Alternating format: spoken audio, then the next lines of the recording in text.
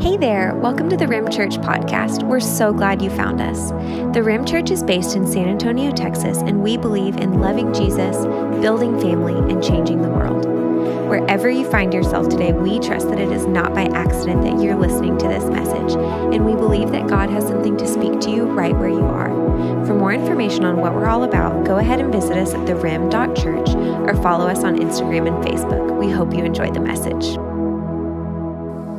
Church, if we haven't had the chance to meet yet, my name is LaShaude James. I'm here with my, oh, wow. No, you can't, no, don't do that. I'm here with my lovely wife, Dorianna James. Now, y'all can clap for her, though. Come on.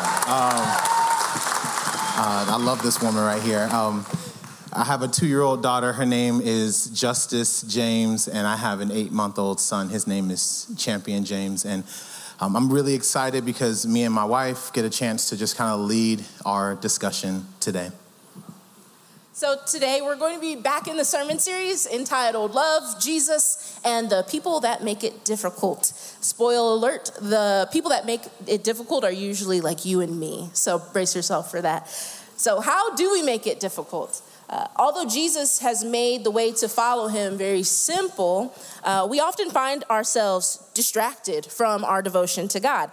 The Corinthian church that we're going to talk about today had very similar distractions. In chapter 1 through 4, Paul addresses division within the church. People were more focused on following impressive preachers versus unity within the church. And that's when we talked about putting our faith in the source over putting faith in just a resource. So in chapters 5 through 7, which we're going to be talking about today, the Corinthian church was distracted by issues related to sexuality, singleness, marriage, greed, idolatry, drunkenness, adultery, and men sleeping with prostitutes.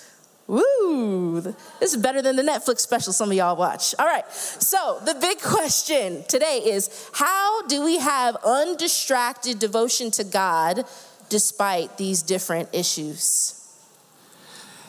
And so if you have your Bibles, please turn with me to 1 Corinthians chapter 5. And I'll be honest with you, I was tempted as we were getting ready for this to kind of just teach chapters 5, 6, and 7 and show you like how the culture was different back then and like all the idols and maybe show some photos of the old Corinthian church. But then I realized that if we were to study these 3 chapters like that, we would totally disconnect it from our reality.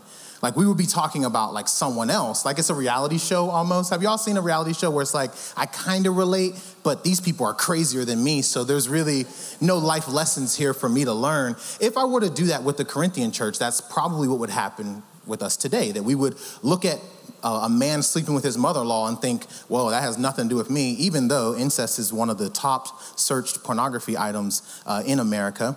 I'm in your living room, I know. It's in there, but we disconnect, right? We talk about like, oh, in the Corinthian church, like they did that, but it's not really for me. So we're going to read through chapters 5 through 7, and I'm going to go a little quickly, but before we do, I want to kind of bring it home and really try to see if we could talk about us here today. I know for me, when I first became a Christian, like again, I could think about the young Corinthian church and the things they were going through, but when I was first becoming a Christian, I struggled with all the old habits that I had before I started following Jesus. Does anybody else know what I'm talking about? Like I was addicted to pornography. I was a mean, angry person. I was very manipulative. I was very deceptive. I wanted to have so much approval from other people and other women. And so I was a cheater. And so even though I would call myself faithful to one person I'm dating, I'm still looking for more approval because that one person can't give me the thing I really need, which is more approval. And so I'm looking at it from other people. And so cheating, lying, pornography addiction, sexual immorality, like all of that, it's not just something that I read in 1 Corinthians 5, 6, and 7, but it was something that I experienced myself. And so the question I had for myself is, how am I supposed to live a life of full devotion to God when in my own life, I still have old hurts, habits, and hang-ups that were kind of messing with me? Yeah, and when Jesus first found me, so LaShaude and I have been together for a really long time, since high school. So the interesting thing about our story is a lot of it we knew each other during these times. And I think I've been definitely blessed to be able to see his transformation in his life, the things that God has done in him, I know, and also just trickling some of those blessings through him to me as well. But when I first found Jesus, or when Jesus first found me, I had a lot of distractions that were really pulling me from being really avid follower of him. So at the time, I had a boyfriend that I was really enjoying. And how can I practically spend time with Jesus while also trying to please my boyfriend? Like making sure we're spending time together and having fun and connecting. At the same time, I had developed a really nasty drinking addiction. So on top of diving into this relationship, I was also chasing parties and feeding my own alcohol addiction. And I'm also thinking at this age about my plans in the future. Like, what are my goals, my accomplishments for my career, like the things that I want to do? How does that kind of fit into my relationship with Jesus, even time-wise? So I'm supposed to live this life full of devotion to God, but how can I when I'm pressed by wanting to be in a relationship, thinking about possible marriage, my career, my wants? There's a constant struggle of what is the balance between following Jesus and enjoying life or chasing after all the things in this life. And to be honest, it's sometimes easier to do it the world's way. It was easier to keep my mouth shut and enjoy the comforts that the world has built for the people who need to cushion the struggles of their life. So who always wants to work to dig out old habits? Who wants to really go to therapy? Who wants to heal the trauma? Who wants to sit in vulnerability?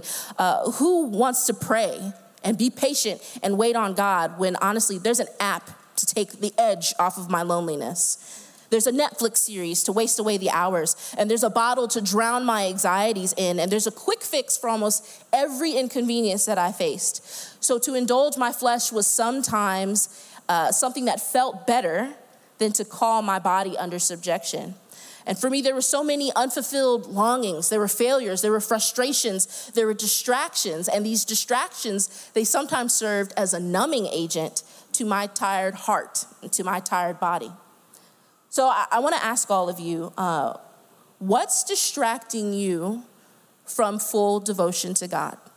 Now, it doesn't have to be as heavy as maybe some of the things that we shared. All it needs to be is honest. And our hope in sharing our stories and some of our heavy things is that it gives you the freedom to open up and be honest with yourself and honest with each other, knowing that something that you say might help convict somebody else. Something that you say would probably encourage someone else in their struggle as well, because we're never alone. So again, I'm going to ask you, what's distracting you from full devotion to God? You can just shout it out when you have it. Work. Yes. Social media. Come on now. Okay. Yes. Fear. Fear. Fear of what? Oh, fear of what? That's a good question.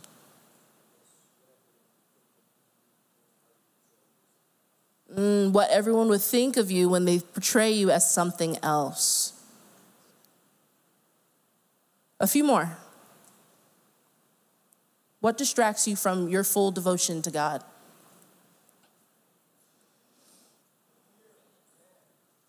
I hear fear of man. Okay. Busyness. Why are you busy? Why not rest? Why are you busy? What are you chasing? No, I'm asking. Really? Schedules, kids, responsibilities, commitments.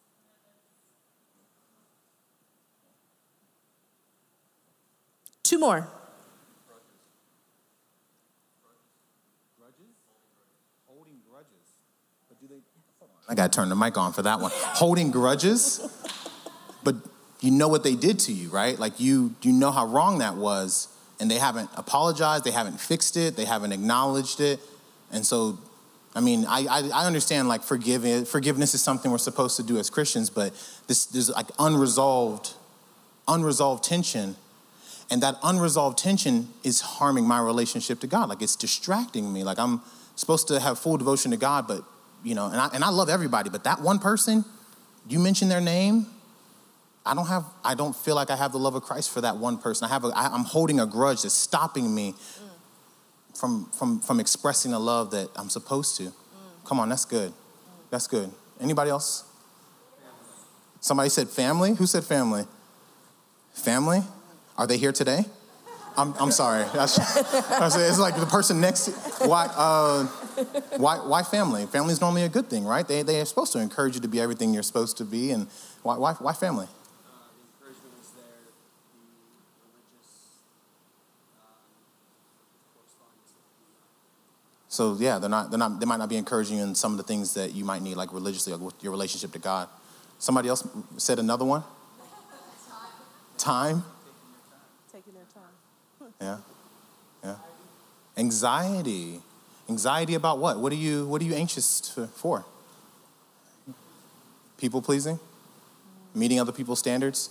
It's hard for me to think about what God has for me, and then also I have other people's standards I'm trying to balance as well, so I feel a little distracted. Unrealistic expectations of. Okay. What else distracts you from full devotion to God? Somebody say guilt of unworthiness. What'd you say? Ungratefulness. Explain. Yeah, having a negative mindset.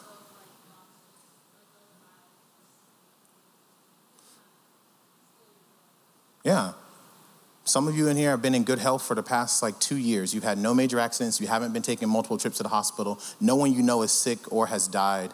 And yet it's still hard for us to be grateful for the things that we may take for granted. Maybe I'm talking about myself here, but it's hard for me to be grateful and see the God in everything when I take for granted all the blessings he's given me. None of you have probably skipped a meal unless you're fasting because you're trying to lose weight. That's the kind of life that we live in. But it's hard to thank God for our food when we know, that's just kind of a given in our society. We take so many things for granted that maybe our lack of gratitude stops us from full devotion to God. One more. We're going to get into the verses. Keep your Bibles open. 1 Corinthians chapter 5. One more. Relationships. Ooh, relationships and doubt. I heard relationships and doubt. Come on, relationship. You in my notes now. You must have read 1 Corinthians, didn't you? You cheater. The big question. So here's the big question. How do we live in undistracted devotion to God despite all of the different issues that you mentioned? Family, expectations, doubt, and relationships.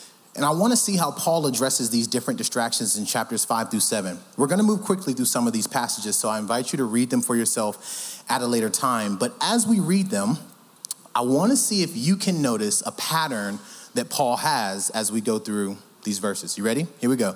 In 1 Corinthians chapter 5, starting in verse 1, Paul addresses the church tolerating a man who is sleeping with his mother-in-law. And Paul gives some very pointed instructions, but he ends in verses 6 through 8 by saying this: "For Christ, our Passover lamb, has been sacrificed. Therefore, let us observe the feast, not with old leaven or the leaven of malice or evil, but with the unleavened bread of sincerity and truth."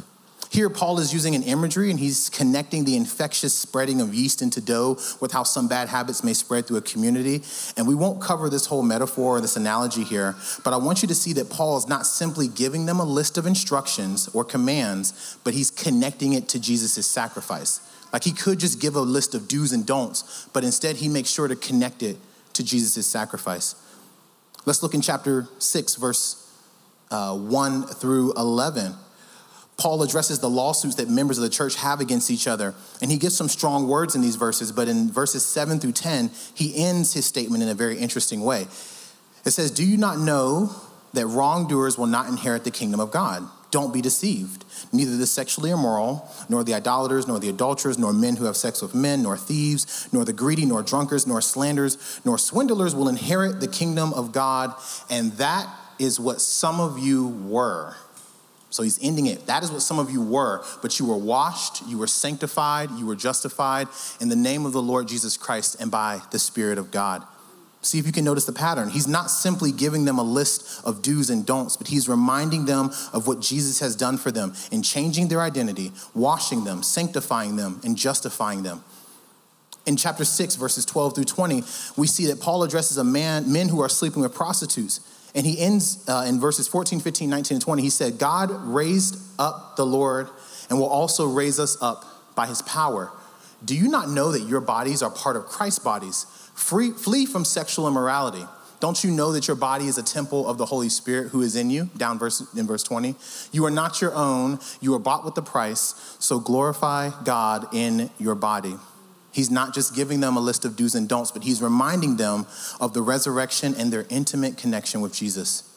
Do you see the pattern? 2 more. 1 Corinthians 7. So flip over to chapter 7, starting in verse 1 through 16. Paul addresses confusion about sex and marriage and some questions about divorce. According to the chapter, some husbands or spouses are likely fulfilling their sexual appetite with people other than their spouse. Some husbands are likely fulfilling their sexual appetite with people other than their spouse. Also, some followers of Jesus are married to people who don't love and trust Jesus, and they're wondering if they should get a divorce. And I would love to read through all these passages with you, but I really just want to point out verse 16, where he ends his whole block of teaching by asking a question. See if you can see it in verse 16. It says, how do you know, wife, whether you will save your husband? Or how do you know, husband, whether you will save your wife? Why does he end it this way? After the impactful instructions he gives, he makes sure to end with a question about how spouses might leverage their commitments and their sexual intimacy to help their spouse develop a better relationship with God. I'm going to say that one more time. He ends with a question about how spouses might leverage their commitment to each other and their sexual intimacy to help their spouse develop a better relationship with God. All right, now we're at the end of chapter 7. Paul finally switches topics and he addresses people who are single. He addresses people who are engaged to be married. And he says, an unmarried man is concerned about the Lord's affairs, how he can please the Lord. But a married man is concerned about the affairs of this world and how he can please his wife. And his interests are divided. An unmarried woman is concerned about being devoted to the Lord, but a married man is concerned about the affairs of this world, how she can please her husband. And Paul says, I'm saying this for your own good, not to restrict you, but that you may live in a right way, in undivided devotion to God. Paul is not simply giving commands or making a list of do's and don'ts. His goal is not to restrict the church. His aim is to help us live in a right way, in undivided devotion to God. And in all these passages, Paul is basing his comments in relation to the gospel and our appropriate response. Do y'all see that pattern there? Well, he's given instruction, but then he ends it with the gospel. And his hope is that as you hear the gospel, your appropriate response is devotion to God, which leads you, it kind of implies what you should do. How many of you know that it's good to have a list? It's good to have clarity in a list. Like if you let's say you have a new job, you might want a clear list of do's and don'ts. But what you need more than that is a sense of direction, a sense of guidance. Like, what is our overall mission? What is our overall purpose of what we're doing here? And so Paul here, he's not just going to give do's and don'ts, but he's trying to remind you of a source of clarity that you have in the gospel. He's reminding you of a source of clarity that you have. Many of you, you're confused about what to do with that relationship. You're confused about what to do with that job. You're confused about what to do with the grudge you may have. Paul is trying to give you a source of clarity, not do's and don'ts, but if you can ponder the gospel, I think there's clarity in what your next decision might be. That's good. So the big question again is, how do we have this undistracted devotion to God despite all of these different issues? And the answer seems to be, Paul gives us the encouragement to see every part of our life, despite different life stages, to look through the gospel. In other words, how specifically has Jesus's life, death, and resurrection given us hope to battle these distractions? It's not just about saying no to these distractions or following a set of rules. It's about reading and believing that God's way is better than our way, and we have to say yes to what God has called us to do. Side note, our God is a giver. He's not a taker. So if you feel like God has taken something from you, it's probably so that he can change your circumstance or maybe change and develop your character, and then maybe he'll give it back to you in a way that you can fully enjoy it. So here's an example with our daughter.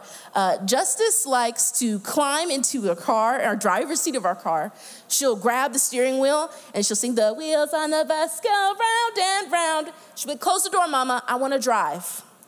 So when we say no, We are not fighting against our daughter's mobility and independence. If anything, we have been the main pushers of her mobility and her independence. But we know that when we recognize that the car is not the correct next step for her,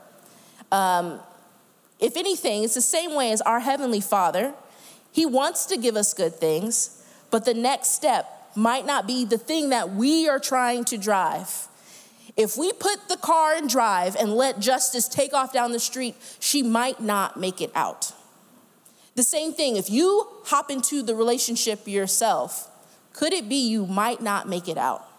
If you jump into this job decision yourself, could it be that you might not make it out? So returning to my story, funny thing, I always thought of idolatry as like bowing down to like some weird carved images, right? It had to be some type of mini figurine or maybe like a painting. I think we have a picture of what I used to think it would be, yes. So those are the board game pieces to Jumanji, if you guys have ever seen the movie.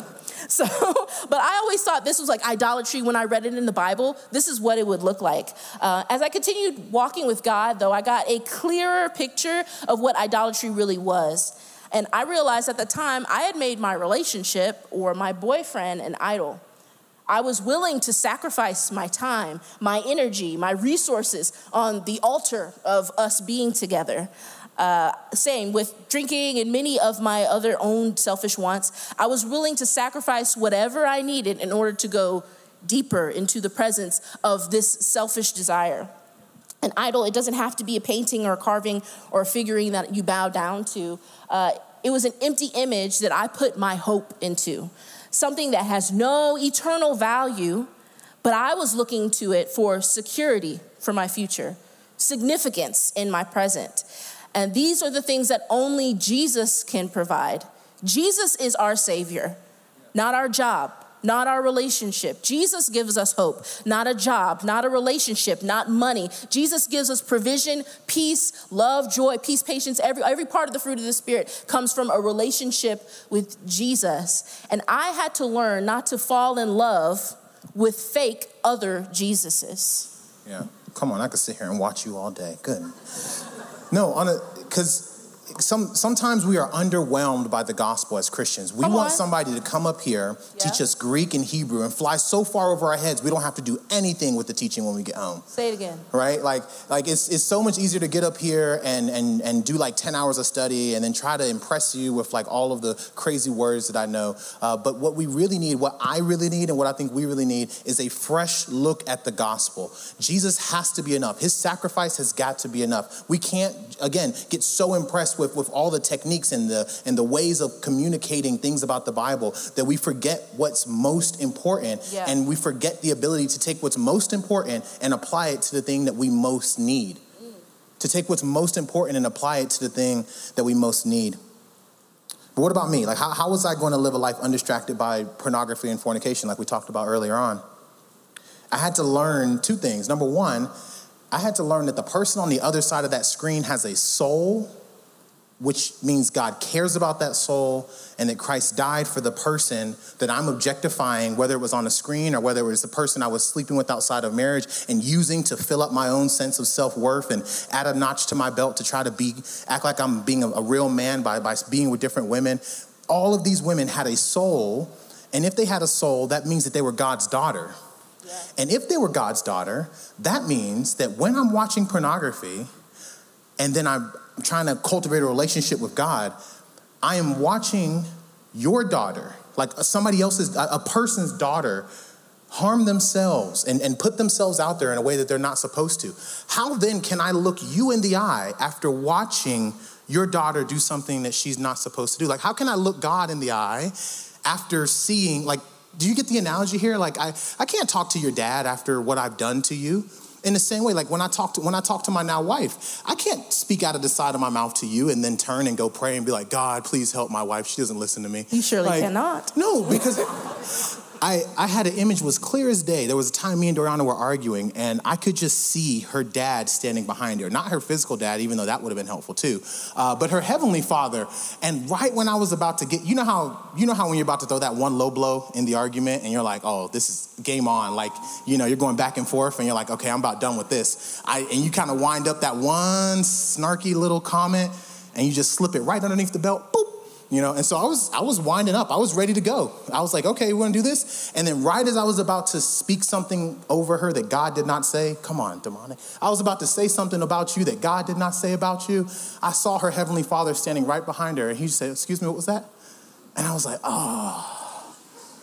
And the part of me was like, if your dad wasn't here, maybe. But it was that reality of like God's omnipresence, that he's here, and that his presence informs how I treat his daughter. Is that deep enough? For y'all to know? I mean, his presence informs how our trees are. So that I had to learn, number one, that it's not just that everyone has a soul, and because they have a soul, there's a lover of that soul on the screen. There's a lover of that soul who I'm married to, and that relationship informs this relationship here. I also had to learn that it's not just about saying no to sexual immorality. It's not just about saying no to sin. It's about saying yes to what God has for you.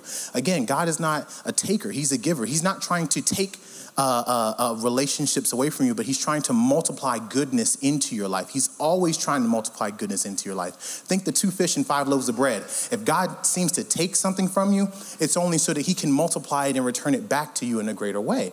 He's going to change your character. Think Abraham, sacrifice your son. He's not taking something from you, but he's developing your character, and he's going to multiply it back to you. Think stars that are too numerous to number. He's always going to multiply goodness back into your life. And so if you ever believe the lie that God is taking money from me, or he's taking status from me, or he's taking my job from me, or he's taking my sexual freedom from me because he's asking me to stop watching pornography, just know God is not a taker. He's always a giver of good things. And so if you feel like he's taking something, it's very likely he's trying to develop your character, and he wants to multiply these things back to you in the perfect way that they're supposed to be enjoyed. That's good. That's good. Listen, we got about 10 minutes left. So here's what I'm going to do. I'm going to ask Pete and Maria to come up and join us. Y'all give Pete and Maria a round of applause. Y'all come up here. If you know, you know. Come on. Pete and Maria Hay have been married for much longer than me and Dorianna have, and they've been following the Lord for much longer than me and Dorianna have. And so I think their stories are very impactful. And so I'm going to grab some of these chairs for us, and I'm going to I'll give you all the mic. You can maybe introduce yourself to people who have never met you, but here you go. Good morning. I'm naturally kind of loud, so I'll try not to talk into this microphone very closely. I'm Pete. This is my wife, Maria. We've been married now coming up 32 years, right? Yes.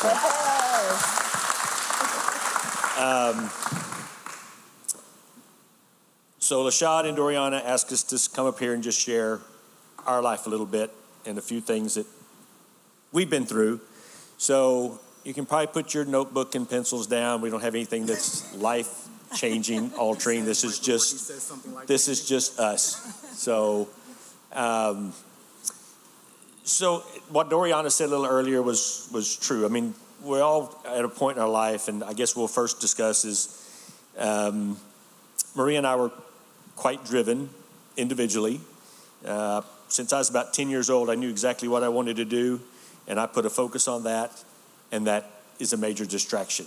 So all through high school, I was concentrating on grades. I was concentrating on how am I going to get to college. I did not grow up with money. I needed to pay my way through college. I got a scholarship. I got to college. It was, again, drive. I knew exactly what I wanted to do, a time frame I needed to do it in, and that's a major distraction. Maria and I both grew up in Christian families. It's easy when you live in a Christian family to take on your parents' Christian attitude, and you don't really own it. And I found that I really probably didn't own my salvation. I knew I was saved, but I probably didn't own that. And all through high school and college and even through vet school, the drive was and the distraction was to pursue what I wanted to pursue for me and for my life, and not strengthen my relationship with Jesus.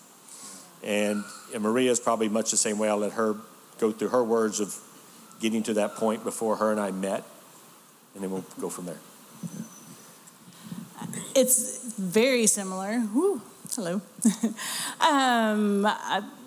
Very similar. I wasn't quite probably as driven. I didn't know. I mean, I knew I wanted to be a veterinarian, but I kind of took the scenic route.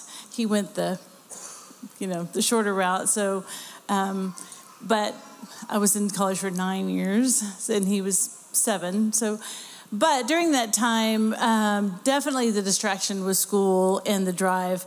My drive was not to fail. You know, I was completely on scholarship, similar background, very smart and driven, but not a penny to our names. And really, I was the first one to go to college, so no clues to how all this worked. So all I knew was if I don't make the grades, I go home. So it was all about, the distraction truly was stay on task, work. I'm working to pay for my way, so I can eat, and then working for school so I don't fail. So that's kind of up to the point. We met when I was a first-year vet student, and he was a fourth-year vet student. He swore he'd never date a vet student, but because we were all a little bit like it, we're all driven, we're all very distracted. But I snatched him before he got away, so that's where we were. And honestly, when we started dating. Okay, so really we started dating, we dated 3 months before he graduated, and then I continued through vet school, which is, every moment of every day. And so our biggest distraction was still work and school, but then we added this added distraction of each other because we didn't have very little extra time. I mean, there wasn't much time left over in the day, and we spent it with each other.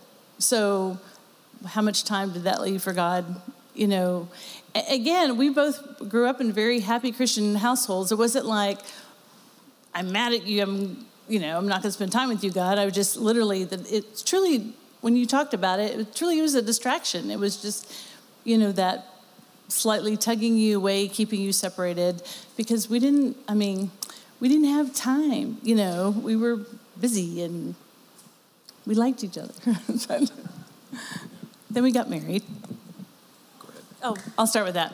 So then we got married. My last year of vet school, the Christmas before I graduated. And you know what?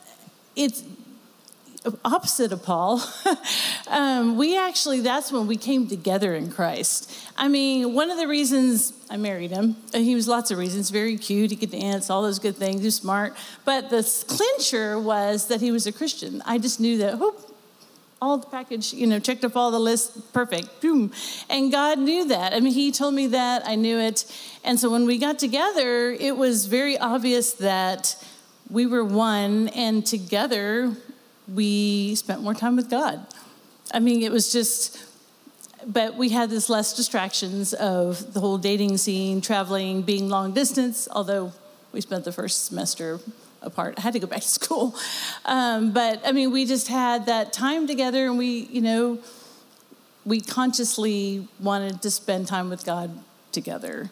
And so that was a good, a turn for the good. Then. So now we're both out of school. We're freshly married. Now it's, of course, work. And back in the day, I graduated vet school in 1989. The typical veterinarian probably worked 60 to 70 hours a week. So again, distraction. I was in a mixed animal practice, so large animal, small animal, on the road, middle of the night, the whole 9 yards. But again, we had our focus, and we felt, we had come together. We were concentrating on our relationship and our relationship with God, and cruising right along, doing really well. And then we had probably a most major life distraction that one can have. We decided to start a family, and we find out 8 weeks into our pregnancy, about 16 weeks, sorry. I was distracted. About 16 weeks into the pregnancy that we are going to be faced with a special needs child. And that's tough. When you've been a guy that has grown up and always felt that I can pull myself up by my bootstraps and I can do everything. I'm smart. I've got through vet school. I've got my degree. I can work. I can do anything. And suddenly you're distracted with something that you have absolutely no control over. And it knocks your feet completely out from under you. And that distraction can do one of two things. It can drive you away from each other, which unfortunately it does in a lot of instances with special needs children and marriages. So it can drive you away from each other, can drive you away from God, or it can drive you together, and it can drive you to your knees. And that's what it did for me. And probably a major turning point in my life when I now was not my family's Christianity that I was living with. It was my personal decision. So that was a tough time. He went through all the motions and feelings of having a child with special needs. We found out our baby was going to have Down syndrome. He looks up, yeah. And the first thing they said, well, 1 out of 3 make it to birth. So I'm like, oh, great. So not only did I think found out he was going to have Down syndrome, but he may not even make it here altogether. So he's dealing with the Down syndrome part. I'm dealing with, I just want to have a baby. We'll deal with the Down syndrome part later. And it's just a time, just like almost everybody in the world, when people turn to Christ the most is when they need to, right? So thank goodness we had him to turn to. He was our rock. We went through all sorts of feelings and emotions, and I've seen him cry I think twice in 30-something years, and that was one of them. And but we learned. We just came together. We prayed. Had people pray over us. It was just a time that God just literally picked us up and carried us through the whole process, to the point where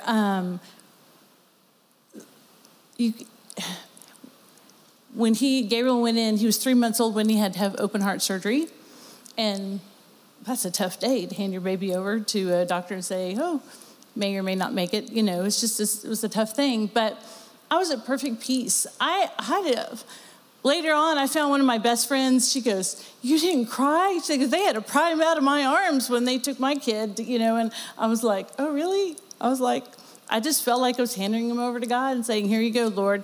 And my mom even said, she goes, it was the weirdest thing. You were so calm. I was like, well, it's out of my hands. I don't know what to tell you. He's God's child, and he's going to take care of him. And so I was like, really, am I supposed to be more worried than I am? Is there something wrong with me? But that was a time where we just gave it to him. And of course, God came through with flying colors. Right, Gabriel Hay? Yes, right. So there was a time period, of course, and we went on to have more children. My middle child is in the back over here, Malachi, and most of you know him more than you know us. So God has blessed us, and we have a daughter as well. So time went on, and he's just been there for us. And at that point, I don't know when I'll let you. So now we have the distraction of family. We have one child. We thought, well, this isn't a big deal. Especially, we had one special needs, so we had 3 before we knew it. We had 3 children under 3, so that's very distracting, right? We had to have a triple stroller, and had to buy a van. We found a Chevy or GMC Safari, looks like a UPS truck. Y'all must not have had cable. Y'all didn't have anything else to do. That's exactly so. So one of Maria's clients said, we're going to get y'all TV for your bedroom. So anyway, but again, at that point, our focus, that distraction focused us probably more than anything. And so through the rest of the distractions of life, you have the distraction of raising 3 kids. My gosh, that was exhausting. And you couldn't punch an app and they changed diapers. You had to do it yourself. So I mean, we were distracted, but at the same time, we were focused. I mean, we had made a decision and a commitment with our family that we were going to follow Jesus. And through the distractions, we always had to bring it back to that. So you have the distraction of 3 little kids, and then you have the distraction of starting school, and then you have the distraction of being the PTA. And Maria's doing most of this, and I'm doing the 60 to 70 hour vet work, which is a significant distraction. But during that time, as LaShaude and Dorianna brought forth, you've got to bring your focus back to Jesus and back to the gospel. We raised all our kids. They're great kids. We love our kids. We have a son-in-law now. So I've actually sold my practice. So we are at a point in life where I don't use the word retired. I'll never be retired. I do something different, and I'm doing other things. But what we found now is, for us personally, I think you can hit distractions when you get past all the distracting things in life. But we have found now that there are less distractions, and I think we can focus more on what we are meant to do. And I love the way Drew put it together when we started this church. It's love Jesus, build family, and change the world. And I think that is what we focus on now. And we do have to keep our distractions under control. But I would advise that try to choose that earlier, not retirement, try to choose earlier in life to minimize some of those distractions so that you have the time you need, not just for Jesus, but for other people. I mean, that's what you've got to look at, is what did Jesus do in his life on earth? He spent it with other people and for other people. And if you want to live a life like Jesus, I think you need to focus outside rather than what's in it for me. I'll let Maria wrap things up. Well, we're not going to say it was easy, but there were 2 decisions we made that we talked about last night. What were some things that were really important to us? And one was that we were going to concentrate on our kids knowing Christ. And going to church wasn't going to be an option. It wasn't going to be wake up in the morning. And I'm not saying church as in Sunday morning church, but at that point in time it was, because, life was, it wasn't an option. We just decided consciously, we're not going to get up and say, are we going to church today? We go to church on Sundays or Saturday nights, whatever it was. That was one decision we made. And I'm not saying you have to make that decision, but it was just an easy way to set astride the distractions for that moment in time, because the decision was made, okay? And the other decision was early on that we would never, ever, ever contemplate divorce. And easier said than done for a lot of people, but with that decision made, you can have a hearty argument or a disagreement knowing that, well, it's not even an option. So, I know he still loves me, and since we are going to spend the rest of our life together, I'm going to be pretty nice to him because I want him to like me for the whole time. We may not have liked each other for every moment of every day, but, you tend to be nice to someone you're going to spend the rest of your life with. So it's kind of a consequence of 2 decisions that we made early on. So we wanted our kids to grow up in an environment, not just learning all the rules and stuff, but also, set examples for them. But, and then, now that we're semi-retired, I just enjoy spending time loving on people that Jesus has showed us how to do that. So we just keep going back to him for that. So that's it. So one other thing for the younger in the room, guard your mind and guard your heart from the distractions like LaShaude was talking about. Guys, social media and all the stuff that's out there is so distracting. I would encourage you, take those earbuds out of your ears. Just spend some time in silence. Of course, this is me, and I'm a little bit of an introvert, but the best time I have is I go somewhere, and for me it's the ranch, and I'll be out there for 2 days. I don't have a radio. I don't have my phone. I don't have earbuds. I have nothing. But it's complete and utter lack of distraction that just gives your mind some time to rest. And you need that. And make it a conscious effort to pull away from that distraction, because that is a huge and major distraction that our society is living with. In fact, it's become a concern of a medical problem. If you read articles, they talk about this is the next medical issue, is all this social media stuff. So, thanks for y'all's time this morning. Y'all were gracious. Yeah.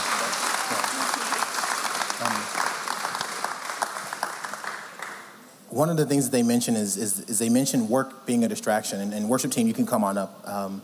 It's 11:11, so we're going to go ahead and start wrapping up. One of the things they mention is that work is a distraction. Sometimes work is a distraction because you have selfish ambition, right? You have visions of yourself climbing the tallest professional mountain possible and hitting financial home runs for your family. And I just want to invite you to consider that the prize is not the next promotion. Jesus is the prize. Intimacy with God is the goal. And so just keep that as your main focus. That doesn't mean that you don't perform well at work. That doesn't mean that you don't accept a certain position. But just keeping Jesus as the prize of your life helps reorient what you do.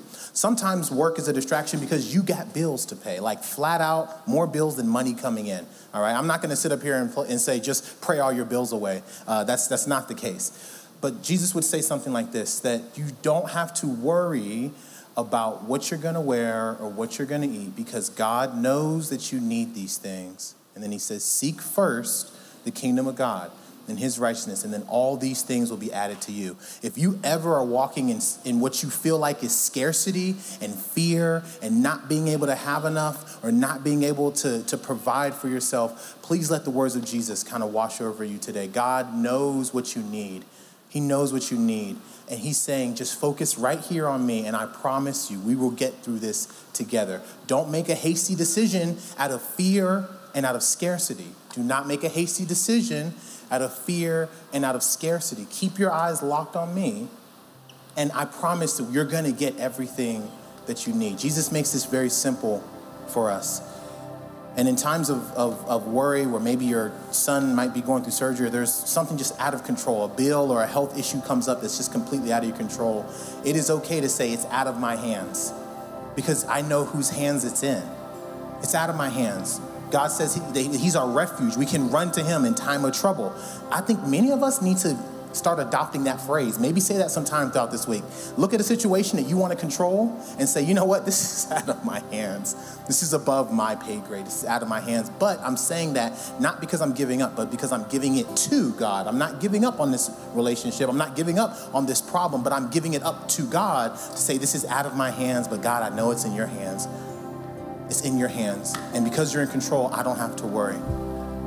So come on. Thanks so much for listening. We hope that today's message resonated with you. It's our hope that you wouldn't be merely inspired, but that you would actually be transformed by something you heard today. At the Rim Church, we always ask 2 questions when processing God's word. What is God saying to you? And what are you going to do about it? We encourage you to take a moment, reflect, and then to share with a friend or send us a message. We'd love to hear what God is teaching you and how we can help you take your next step in obedience. Until we meet again, we love you, church.